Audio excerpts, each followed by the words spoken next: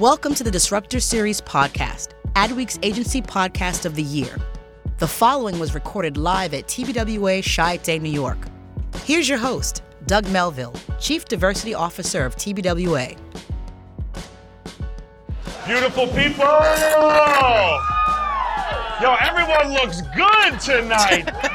My name is Doug Melville, and I thank you all for coming to TBWA Chi-Day, New York, TBWA headquarters in the heart of Madison Avenue. We are one of the last ad agencies still on Madison Avenue, so we're here to support, baby. We're here to, and we appreciate you.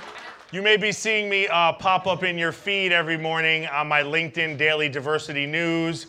So if you don't turn off the push notifications every morning at 8:30, you're going to continue to see me.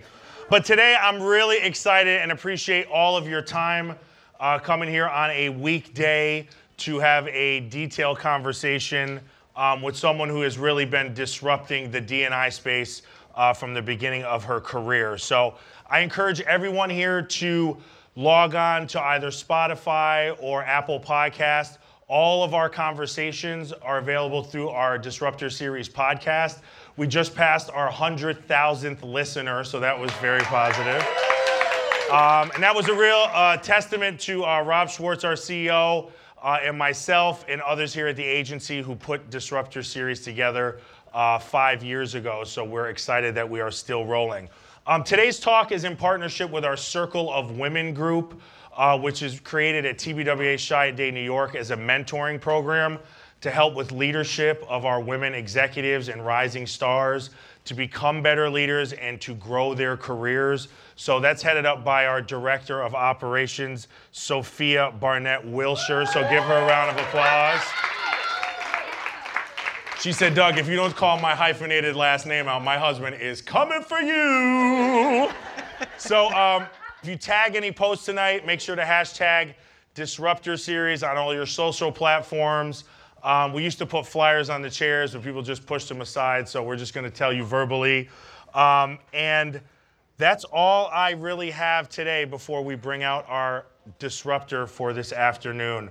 So one thing I want to say about this amazing special person is that we've actually known one another for 15 years, and I am a diversity officer because of her inspiration, although she did not submit my resume for the job when it was open. That's okay, I still landed here anyway.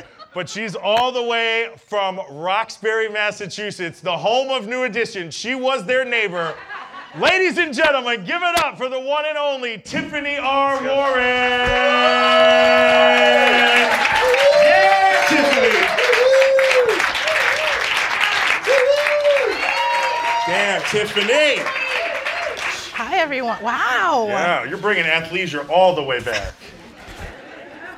I love that. So thank you for coming and joining us. Yeah, you look great tonight. Thank you for Hi, giving everyone. us an hour of your time. Hello. So for those of you in the audience, a few years ago, we actually had our largest Disruptor Series at AdColor. We did. We spoke with Snoop Dogg and his Chief Creative Officer. Yes. And so this is like a full service moment. Yeah. So I want to start the conversation. Really, you are the modern matriarch or Sherpa of diversity on Madison Avenue. And really before anybody was talking about diversity as it related to editorial content, or it's a trend, or it's something that I want to do, or it's I want to be a diversity officer, you really for the last 20 years have opened some doors cleanly, I'm sure, and some doors you had to push through a little extra. Yeah. But before it was topical, you were focused on this area. So maybe you could walk us through what was the inspirational moment in your life, or go back to where it started and how this diversity and inclusion conversation was something that you thought you would be involved with. Yeah. Is it true you started at 3 years old? Yeah. Okay. Yeah. Tell me about when you were 3. Not to quote New Edition again, but one of my favorite songs is Where It All Started From, so I'll take it back. I was 3 years old. I was a student in Head Start. So that's the program that the government saw fit to create to give inner city kids a head start in life, because obviously there were lines for the more expensive pre-K programs. So I was a student at St. James Head Start in Boston, Massachusetts. And part of the curriculum was actually to get a progress report. So obviously, I knew how to draw circles and squares and cut paper, but then they had this whole psychological thing that was involved. So I got a progress report on my psyche. And one of the things they noticed was when new kids would come in the class, I was the first one to greet them. And I would be the one that would speak up for them if they couldn't speak up for themselves. It's literally in my progress report, which is yellowed, and I've looked at it millions of times, but they often say that you know what you're meant to do very early. You just have to listen, and your parents have to pay attention. So yeah, at 3 years old, in Head Start, is where I started to see differences amongst people. I started to notice certain people were treated a certain way. Even the program itself, we would often be put on display when people would come to visit the Head Start. We were treated a little bit like, we were in a lab. So that really made an impression on me very young, and I was just always curious as to why the program was created and why in some instances I was getting special treatment because I was a young woman of color. Wow, so even at that young age you saw that people were being treated differently in the classrooms and shown and walked around? Yeah. And that stuck with you all these years? Yes, it's still, I think we all have a sensitivity to that if you're someone who's different, who's marginalized. But it's really part of this DNA that I developed around this intuition in understanding the effects of being, on the outside. And so it's followed me with every job, every interaction, every relationship. It was formed at that time. But certainly the program was created and it meant well, and there's so many amazing stories that come out of Head Start. But there was another side to it as well. And then from that moment, you started working and you created your first ad that you created at 13 years old. Yeah. You were inspired by all the television commercials that made an ad? Actually, the inspiration wasn't actually the commercials. I'm probably dating myself, but I had a very, very unique grandmother, and in many ways she inspired my independence. But coming home from school, she had a very regimented schedule. So she was like, you come in, we play a little bit of I Declare War. She'd probably bring out a board game, Sorry, Candyland, something. And then we'd move on to her stories, General Hospital, All My Children. And then we watched the reruns of Carol Burnett. So it was like very regimented, and then she would make dinner. But in between those stories, which are soap operas, I was very fascinated by the commercials, and I had a very strong sense that I was not present in those commercials. And so I just kept that in the back of my mind, but I was always the one who didn't get up during commercials. Like my grandmother would get up and walk around the house and do what she needed to do, but I would sit right there and watch it. So that kind of formed this idea of the power of advertising. But the ad itself came from being a member of the Windsor School, which again is another educational opportunity I got. Because I'm a woman of color. I passed the entrance exam, and we had art class. And the professor, Gao, she, I since, when I tell you this story, you'll understand why there was an apology that was issued later. We had to do, I don't know what you would call it, but it was like she gave us an assignment to draw what we want to be in the future. And so my friends drew like doctor, lawyer, scientist, and actually one of my friends in my class did discover a star. And so they did that, and I'm over in the corner drawing a recruitment ad for the Boston Ballet. Because a week before, I went to the ballet with my friends, and they were just all enamored with it, and they just loved the beauty and the majesty. And if you can imagine, like a 12-year-old version of myself sitting in the aisle like this. And like, I'm just not understanding. I'm like waiting for the black ballerina to come out on the stage. And I was completely disappointed. And so I thought, I'm gonna do a protest in art class. So I'm gonna do this recruitment ad, and it's gonna help get a black ballerina in the Boston Ballet. Wow. And so that did not happen. So I created the ad, and it sat in my art book for years. And it was on the front door, because when you're young, if you wanna do a protest, you hang what you make on the front door of your bedroom door. Because nobody sees it but your siblings and your mother. And so it was there for like a year. And nothing changed, of course, with the Boston Ballet. But when I got my job, at the 4A's as the manager of diversity programs, my mom sent me the ad framed. And she said, I always get choked up when I tell this story. Okay. She just said that, you knew what you wanted to be all along.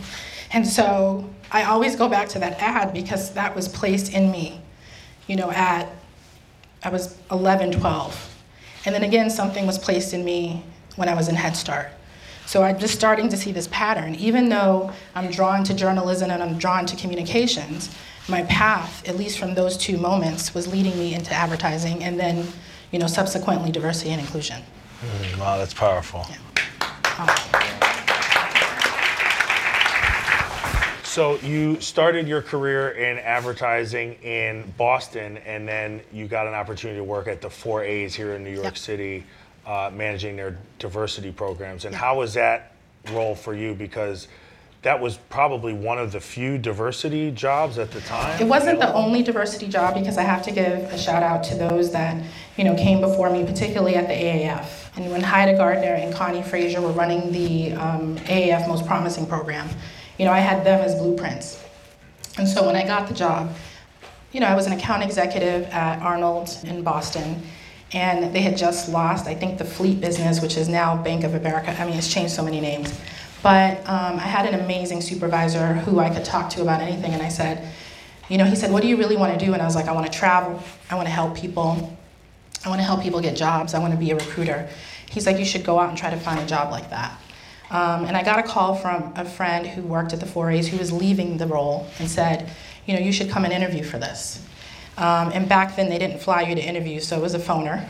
And I went into the break room or the wellness room. These were new things back then.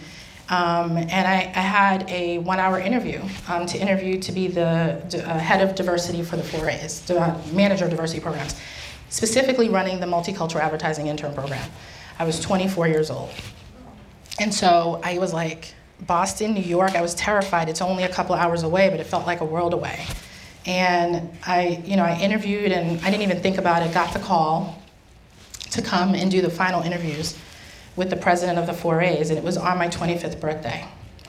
And, so they flew me this time into New York, and I interviewed, and I was told I got the job, I could give them 4 years, which I said, no problem. You think you have 100 years when you're 25. I was like, I got you. And I went from making $24,000 to $50,000, so I thought I was like Oprah. No, $50,000 was like $1,000 a week. Remember when you're like, huge. If I make $1,000 a week, I'm retiring. Then you're like, taxes? Who are you? I never met you before.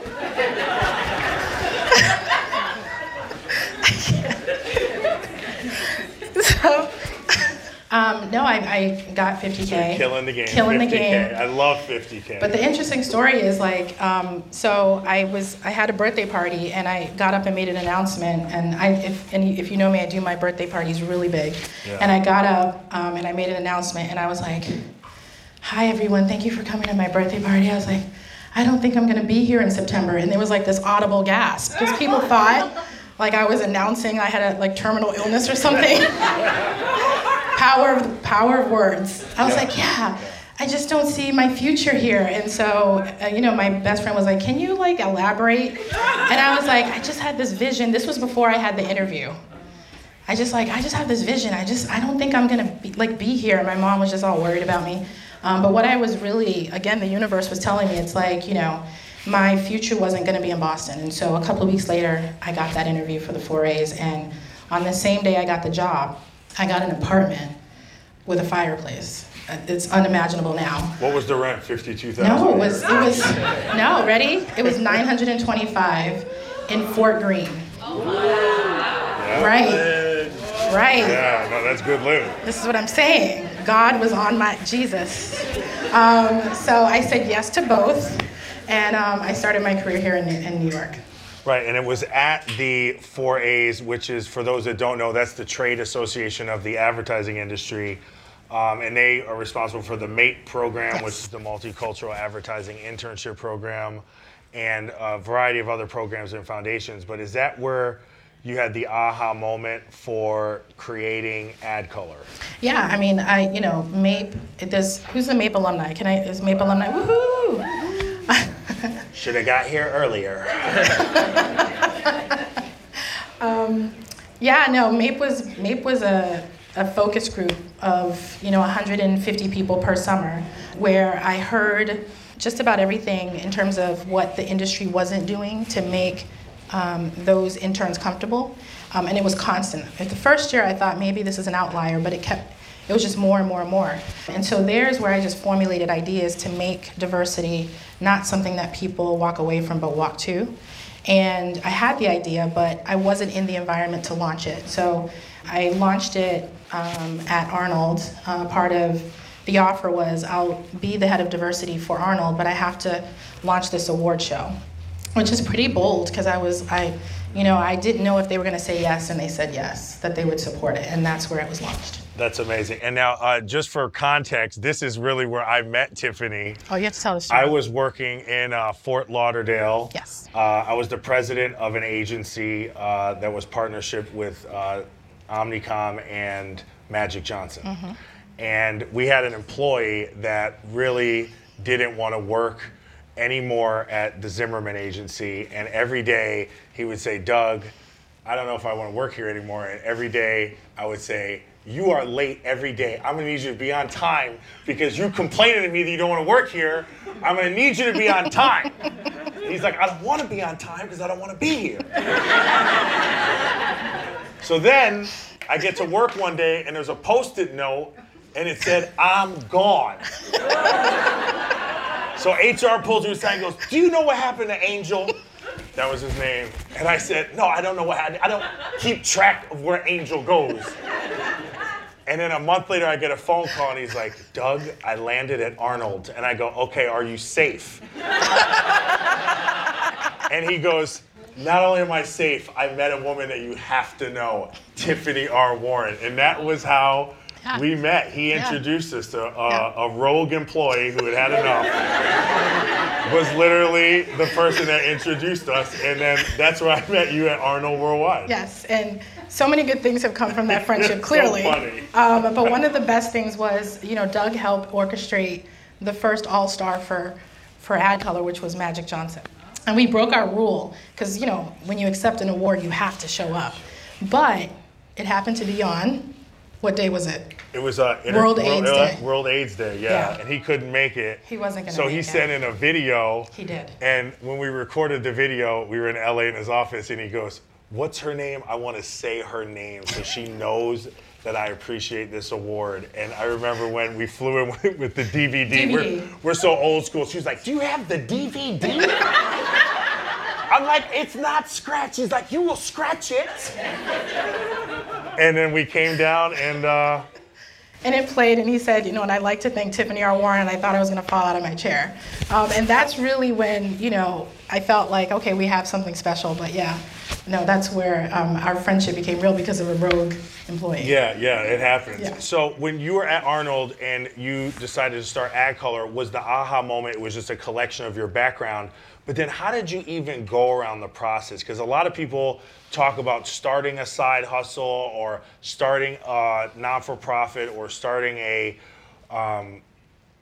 board organization or just anything that they think of. But what was the spurring moment where you said, today is the day where I'm not going to just think about it, I'm going to be about it? Was there an aha moment? I think there was a couple. Mainly because there's so many power lists and there's so many award shows that our industry holds on pedestals, and rightly so. It's, they've spent hundreds of years developing a technique to honor the best work, but I wasn't seeing us being honored, or I was seeing the same people being honored.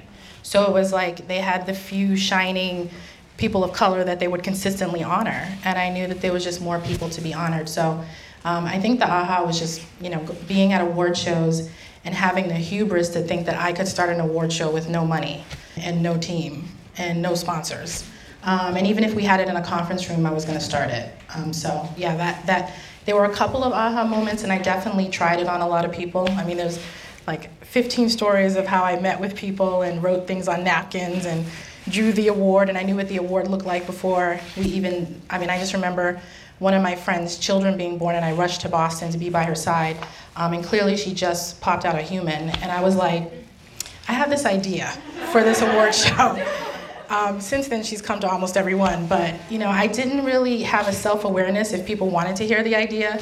And when you have an idea that you just can't keep inside, you really need to pay attention to that. So, there were many, many moments where probably it wasn't the right time to talk about it, but I felt so strongly about the idea, and I was so in love with the name, and it just says what it does, and it made sense. And so, there were multiple aha moments for sure. Mm-hmm. And now next year, AdColor turns 15 years old. Wow. So we should definitely, 15 years of one idea is an amazing accomplishment. And for those that don't know in the room, AdColor is the industry-leading award show to honor creative, diverse professionals in the United States of America, and it's raised millions of dollars. And actually right here is the award that you talked about. So this is actually called the Tiffy, is that true? Yes. Yeah, so other people are winning awards. Tiffany's like, I'll make one. Teach me how to Dougie, I got no royalties. So talk to me about this award. Okay, I'm gonna put it down because it's heavy. I want to hold it. And how many people have won it? Tell us a little background. Well, 469 have won it to date. Wow. And I created this award, on a piece of paper. But then I took that drawing to the award group, which is the same company that makes the Tonys, the Emmys, the Moon Man.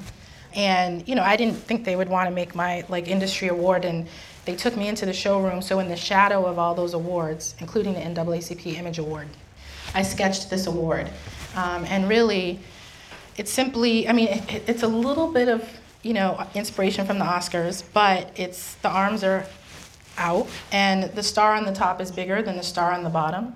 So this represents, legends and people who have reached the pinnacle of their career. And then the smaller star represents rising stars, change agents, those that are on their way up.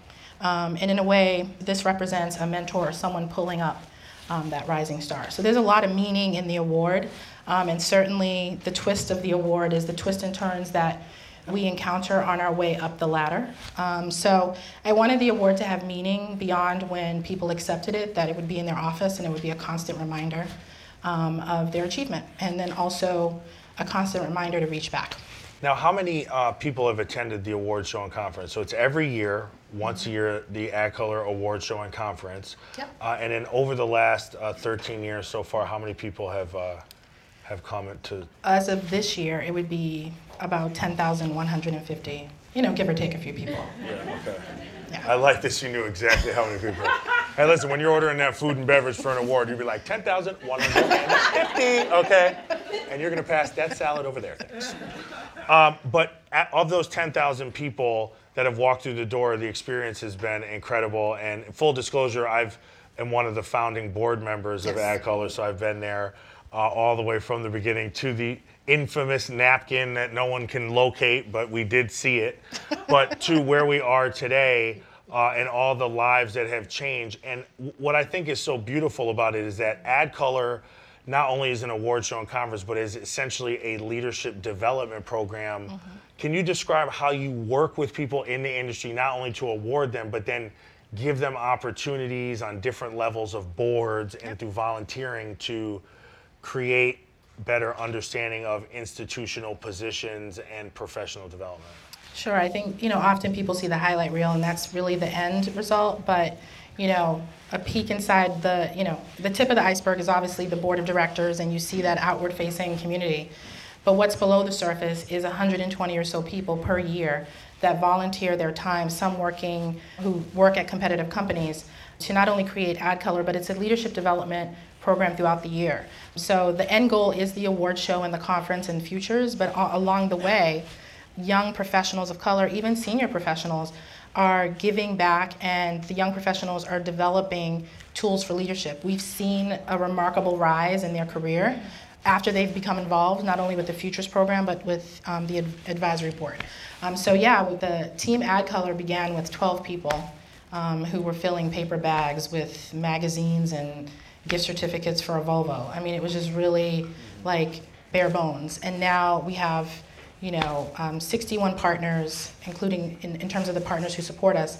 But we also give over $2.4 million to vendors, MWBE vendors and suppliers, because I could not create an ecosystem and not have the money be returned to multicultural vendors in a lot of cases who don't get opportunities like this. So in every step of the way, we try to be holistic and we try to support. That is so powerful.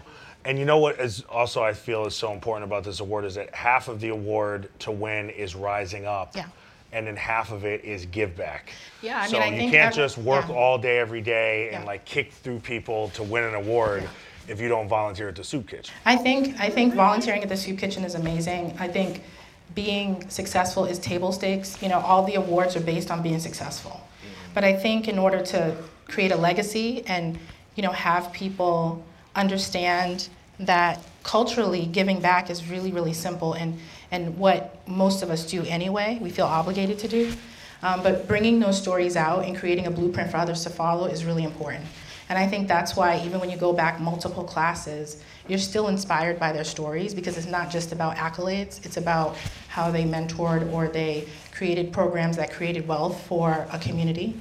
So that's really important, and I think that will always be part of the DNA of winning. Now, in addition to founder and president at AdColor, you're also the SVP, Chief Diversity Officer of the Omnicom Group, which is the largest ad holding company in the United States. So let's talk for a minute about diversity. Sure. It's popular. Yes. Everyone's talking about Everyone. it. And what are you seeing from your lens when people say, how do you define diversity or what's the purpose of diversity? What do you tell them? What do you say? Because I'm sure people ask you the same few questions all the time, like, what do you do all day? Yeah, I mean, I'm only the second in the industry. This was in 2009. Now I have many more colleagues. Many of them are sitting in this room tonight. But when it started, I couldn't look this way to find a blueprint. Like, there was one chief diversity officer, and certainly was very inspiring. But generally, if you're in a new role, you look to try to find who's doing what. So again, that was an opportunity to have a blank canvas. It was daunting. I can tell you, imposter syndrome set in when I'm going from being the head of diversity for 3 agencies and 1,000 people to 1,700 with 75,000 people. And it took 3 weeks to really sink in the offer. I was very honored, but I was also very scared because I think everyone's just stay comfortable, just stay at Arnold. There was a cottage industry around me staying at Arnold. They're like, don't go. And the thing about that is, I recently sat down with an advisor, and he told a story about when he tried to resign, and his boss was like, but you have a great life. That's great. And he was like, well, why do I get to have a great life and you get to have an amazing life? And so for me, this is true. Tell them. And so 52,000. And so Making for 152. And so for me, it was important to be an example that even though I had fear, I went for it anyway.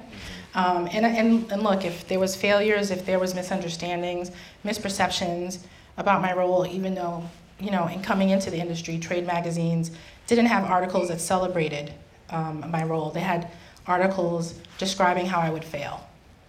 And so, you come into the industry like that, and you have a little bit of imposter syndrome. I spent a full year almost being numb. I was just taking it all in. And then I realized, okay, Tiff, you have not only AdColor that you have to grow, but you have to grow as a professional. And so I went forward, took the offer, and that was 11 years ago. And, it's not an easy role. It's one that comes with a lot of scrutiny. I mean, there are moments where you have 5 or 6 months of just really great maintenance, and then you have that one crisis that sets you back, and you have to really use the time in between those moments to really grow and evolve as a professional. So, I came in fearful, and now my fear has turned into inspiration and resolve and peace. And I feel as though I'm positioned not only to, and this is for me, not only positioned to support Omnicom, but more importantly, I have to represent what this means, which is help the industry move forward. Not just my holding company, but the entire industry. Yeah, that's so important. Yeah. Now, one of the questions that constantly comes up is, what's the best way to position diversity? Is it the right thing to do? Is it good for business? What is your take on this conversation on regards to the messaging behind diversity? Those are kind of dog whistles when people say it's the right thing to do. It's inhumane, actually, to say stuff like that, because what people are hearing who are marginalized is we're charity. That you have to really care to help us. And I have been met in conversations with that constantly when, preparing speeches or having conversations with people throughout the industry who are struggling to figure out how they describe diversity. Simply put, when you're in a company and you have employees and fully half of them struggle to be who they are because the environment is not set up for them to succeed.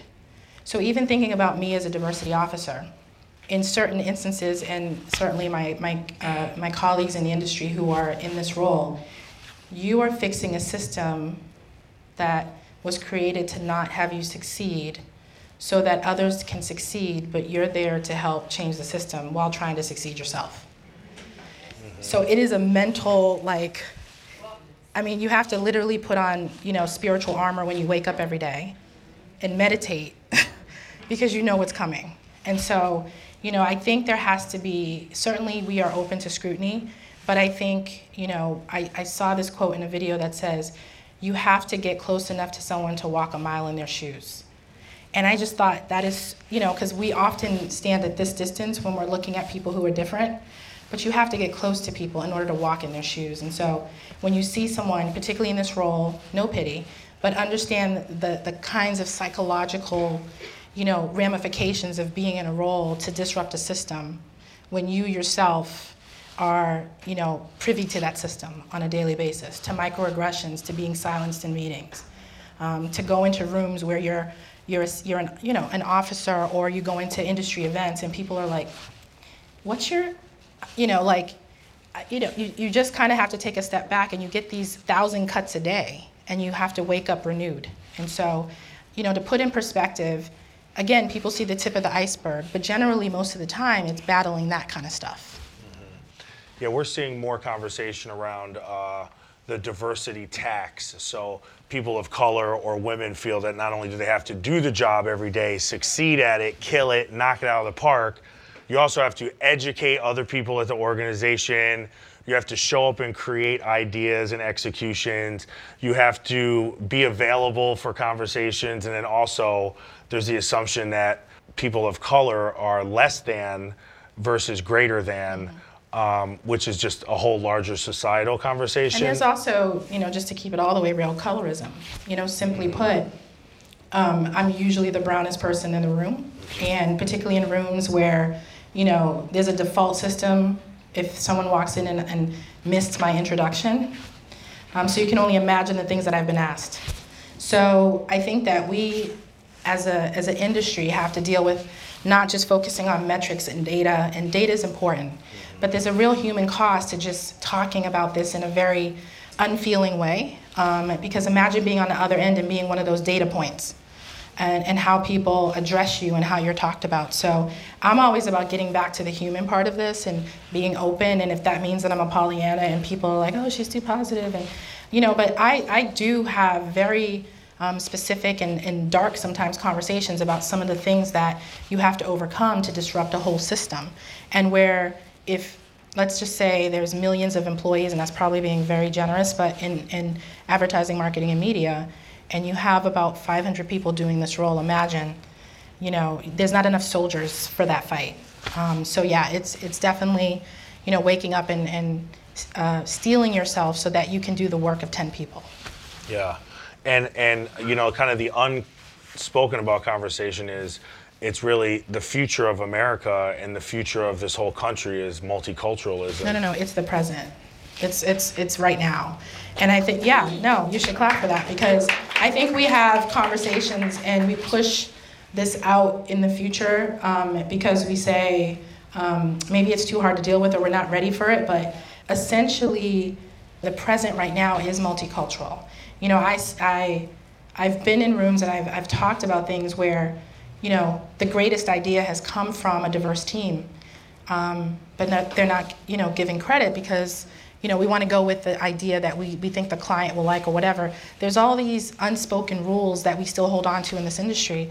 And what we're doing is we're missing out on some really wonderful ideas, but not only that, revenue. You know, as an industry, we're struggling. And so there's really no room to say no to anything at this point. Yeah, race and identity in the creative industry has historically been tough because unlike the widgets where it's just, you know, cost per pound or per product, how do you really know where the idea comes from? So ideas are constantly, you know, borrowed or taken or used. And one of the things that's always a challenge is a voice is not a vote. You know, a lot of times people are in meeting with a voice, but that voice doesn't translate into a vote.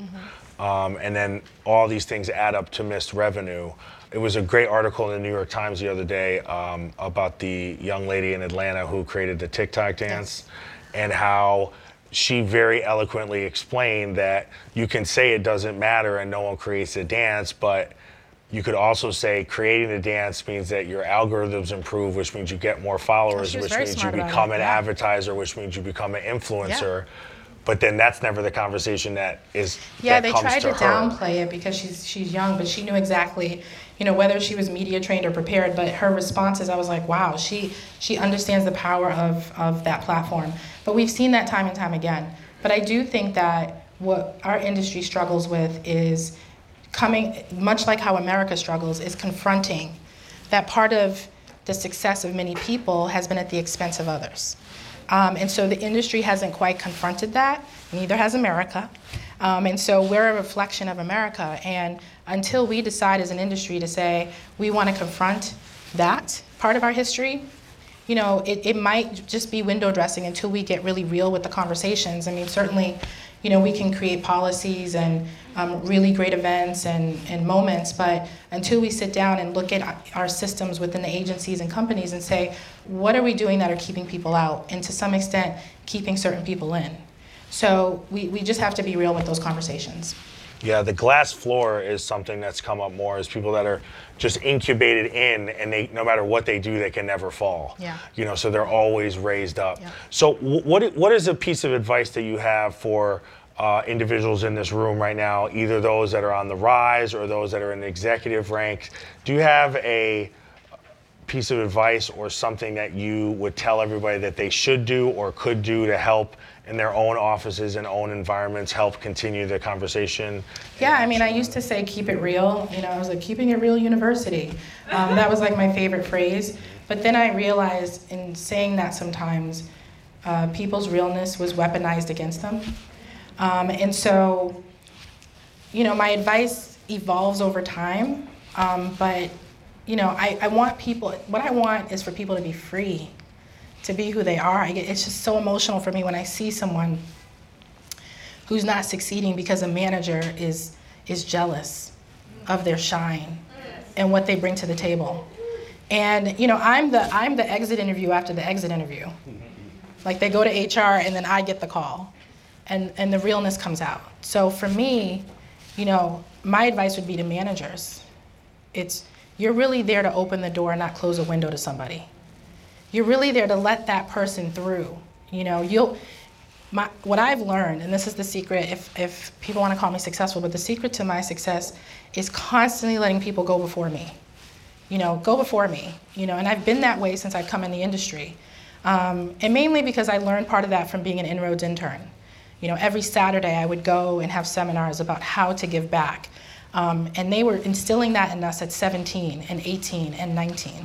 And that followed me in college, that followed me in my career. And I never felt like if someone went before me that it took something away from me. You know, there's a scarcity mindset that if I give someone something, that takes something from me. And I just want to implore people that it doesn't. If my career is an example, I've grown in so much abundance. I have so many deposits in my karmic bank account, is because I just keep letting people through. And simply put, most people start legacy thinking like maybe 5 years before retirement or 3 years before, so like 62.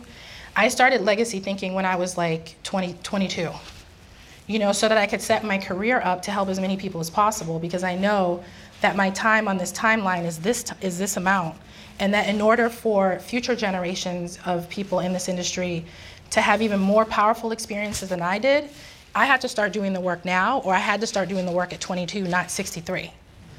So that would be my advice, is start really taking a look at yourself, self-awareness, realizing what power do you have, both relational, personal, what privileges do you have that you could share? Because this is the crazy thing, when you wake up, you still have that same privilege, even though you used it the day before. It's renewable. It's not like, oh, I just gave away all my privilege, I'm fresh out of privilege.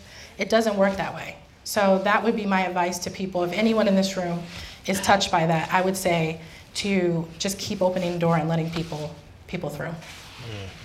Now, you recently, on that mindset, you recently started a speakers bureau with the AAF and AdColor to help more people of color and underrepresented individuals have the opportunity to speak at corporations, called the Apex Group. Can you talk about that? Connie is like my co-conspirator in life, and that's Connie Frazier from AAF. She's the first person I met in the industry at the age of 22, and she's been by my side ever since. So we talk to each other every morning at 10 a.m. This is a thing. And so we just come up with ideas, but the one that really stuck, and it's really a credit to her, is the Multicultural Speakers Bureau, which essentially means that there is a gap between the Washington Speakers Bureau and your personal network. So that personal network that'll call you and say, oh, my friend needs a speaker for a panel. And then the Washington Speakers Bureau, which is a company of Omnicom, and we love it so much, has, there's a high price tag, and that's wonderful, and those individuals deserve that. But there's a whole missing group of people who can offer their expertise to conferences and come into companies and talk about a myriad of topics. So right now we're taking registration for speakers. You fill it out and you provide a couple of references, and we're hoping to get to 100 speakers by the end of the year. And we'll offer it up to the industry that when they're looking and building their conference platforms, this is where they will look. And then also, even with AdColor, once, we will offer up our speakers as well, because we've seen that, when they speak at AdColor, they go on to speak at other conferences, and that makes us smile. We love that. So that's where that idea came from, and hopefully we'll get past 100 speakers, but we realized there was a gap in the market. That's exciting. Yeah. And you also have a partnership with Adweek magazine for the AdColor Adweek champions that also shine light on more people. You literally give more people opportunities than I don't even know. I got to come up with an analogy, but I've never seen anyone help so many people. I mean, it's really incredible. People don't help anybody, and you help everybody. I mean, it's really incredible. So talk about the Adweek champions. Last year, I actually was named one, and that's because someone else wrote the letter. But and I do appreciate that letter being written. I did not recommend him. She didn't recommend me. The funny thing is Tiffany and I had known one another, and she doesn't recommend me for anything. Yet when I win something, everyone's like, Tiffany, why are you always selecting Doug? And I'm like, she didn't even tell me. But that's the most credible. I mean, we're both diversity officers, but we're so opposite. Yeah. It's beautiful. And actually, this moment's beautiful. We've never even sat down this is the first. To really have a deep dive conversation about it. So it's so important. How can people find you on social media? Do you reply? Do you want me to answer the question that you asked? I just skipped over it. Yeah. Yeah. The Adweek's champion list was created to amplify the rise of Reachback. I mean, certainly people wait a whole year for AdColor, and that's great, but we wanted some moment in the middle to recognize allies and young people coming up. And so the gist of it is to recognize the champion, but then in turn, part of them receiving the award is that they have to shine a light on a mentee. Because often when you see awards, you know that there's a team behind this person, or you know that they are mentoring somebody. So this is a way to just bring out those stories. So we did it for the first time last year. It was really successful. We are again doing it this year. And we should be having an announcement soon of our champions for 2020. And what's beautiful about it too is the cover of the magazine will always be shot by a photographer of color.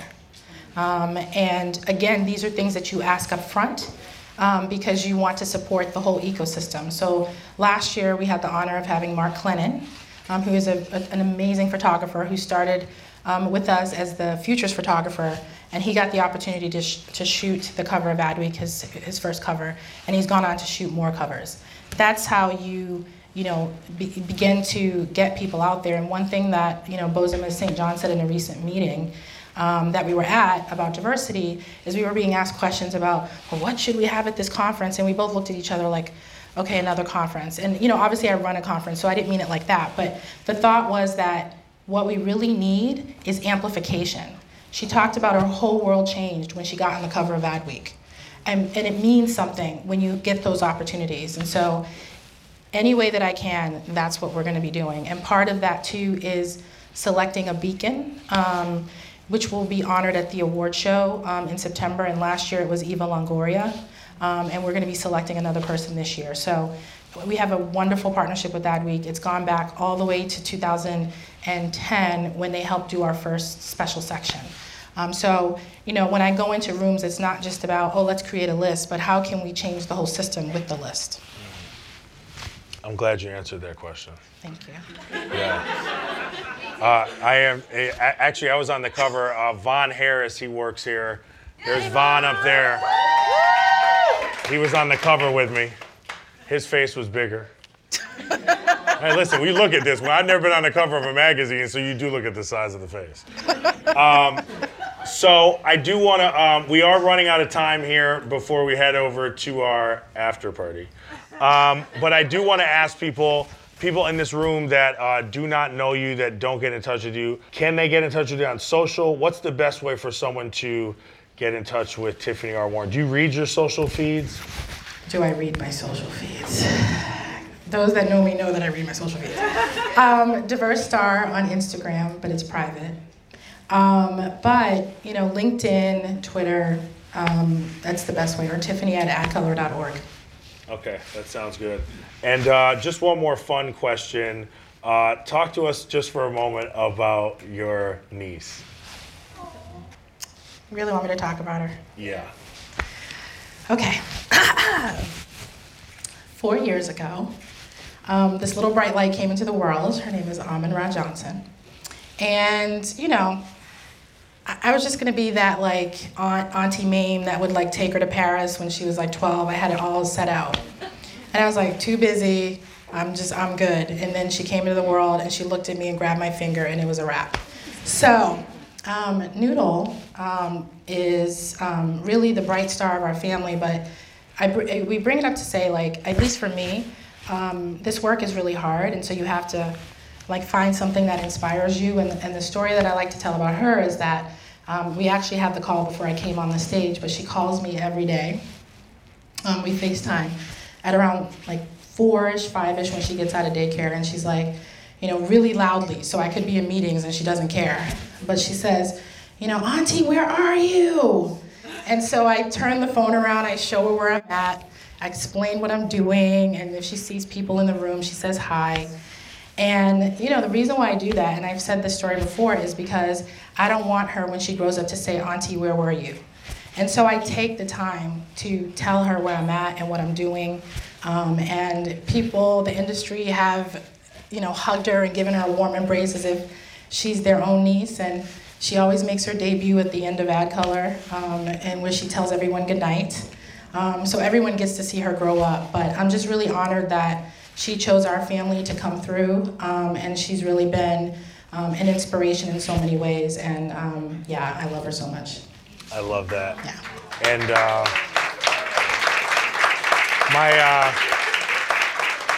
my last question before we leave, you were invited to the Academy Awards this year. That's a big ticket, guys. That ain't on eBay, you know what I'm saying? So you were invited to the Academy Awards this year. And I just want to ask, and if you could share, how gosh. was it attending your first Oscars award ceremony in LA? It's everything that you think it is. I wish I could be like, oh, it was nothing. But no, it was a really beautiful moment simply because I got to share it with my mom. And, my friend, I was going to a conference and I said the dates for the conference and he really just said it like this, super casually. He's like, just come in the day before and go to the Oscars. I was like, for reals? And he said, yeah. And I didn't hear from him for 3 days and I didn't want to like stalk him because I'm sure he was trying to work something out. But I kept doubting it. And then he sent me this beautiful voicemail saying, you light a path for so many people. You do so much for others. I want to do this for you. He said, and please tell me what, my mom's nickname is Mama Bird. He's like, please tell me what she says when she wakes up. And I wanted to wake her up at 1 a.m. and tell her we got tickets to the Oscars. But I couldn't sleep that night. So at 7 a.m., I FaceTimed her. And she was like, T, what's wrong? Your face is weird. I'm like, Mom. I was like, we got tickets to the Oscars. And then she dropped the phone. And then she picked it back up. She's like, T, you're kidding me. And I'm like, no, we got tickets to the Oscars. And I'm not kidding. Her dress arrived 1 day later. I think she hung up the phone and purchased her dress, and it came 1 day later because we only had 2 weeks to prepare for this.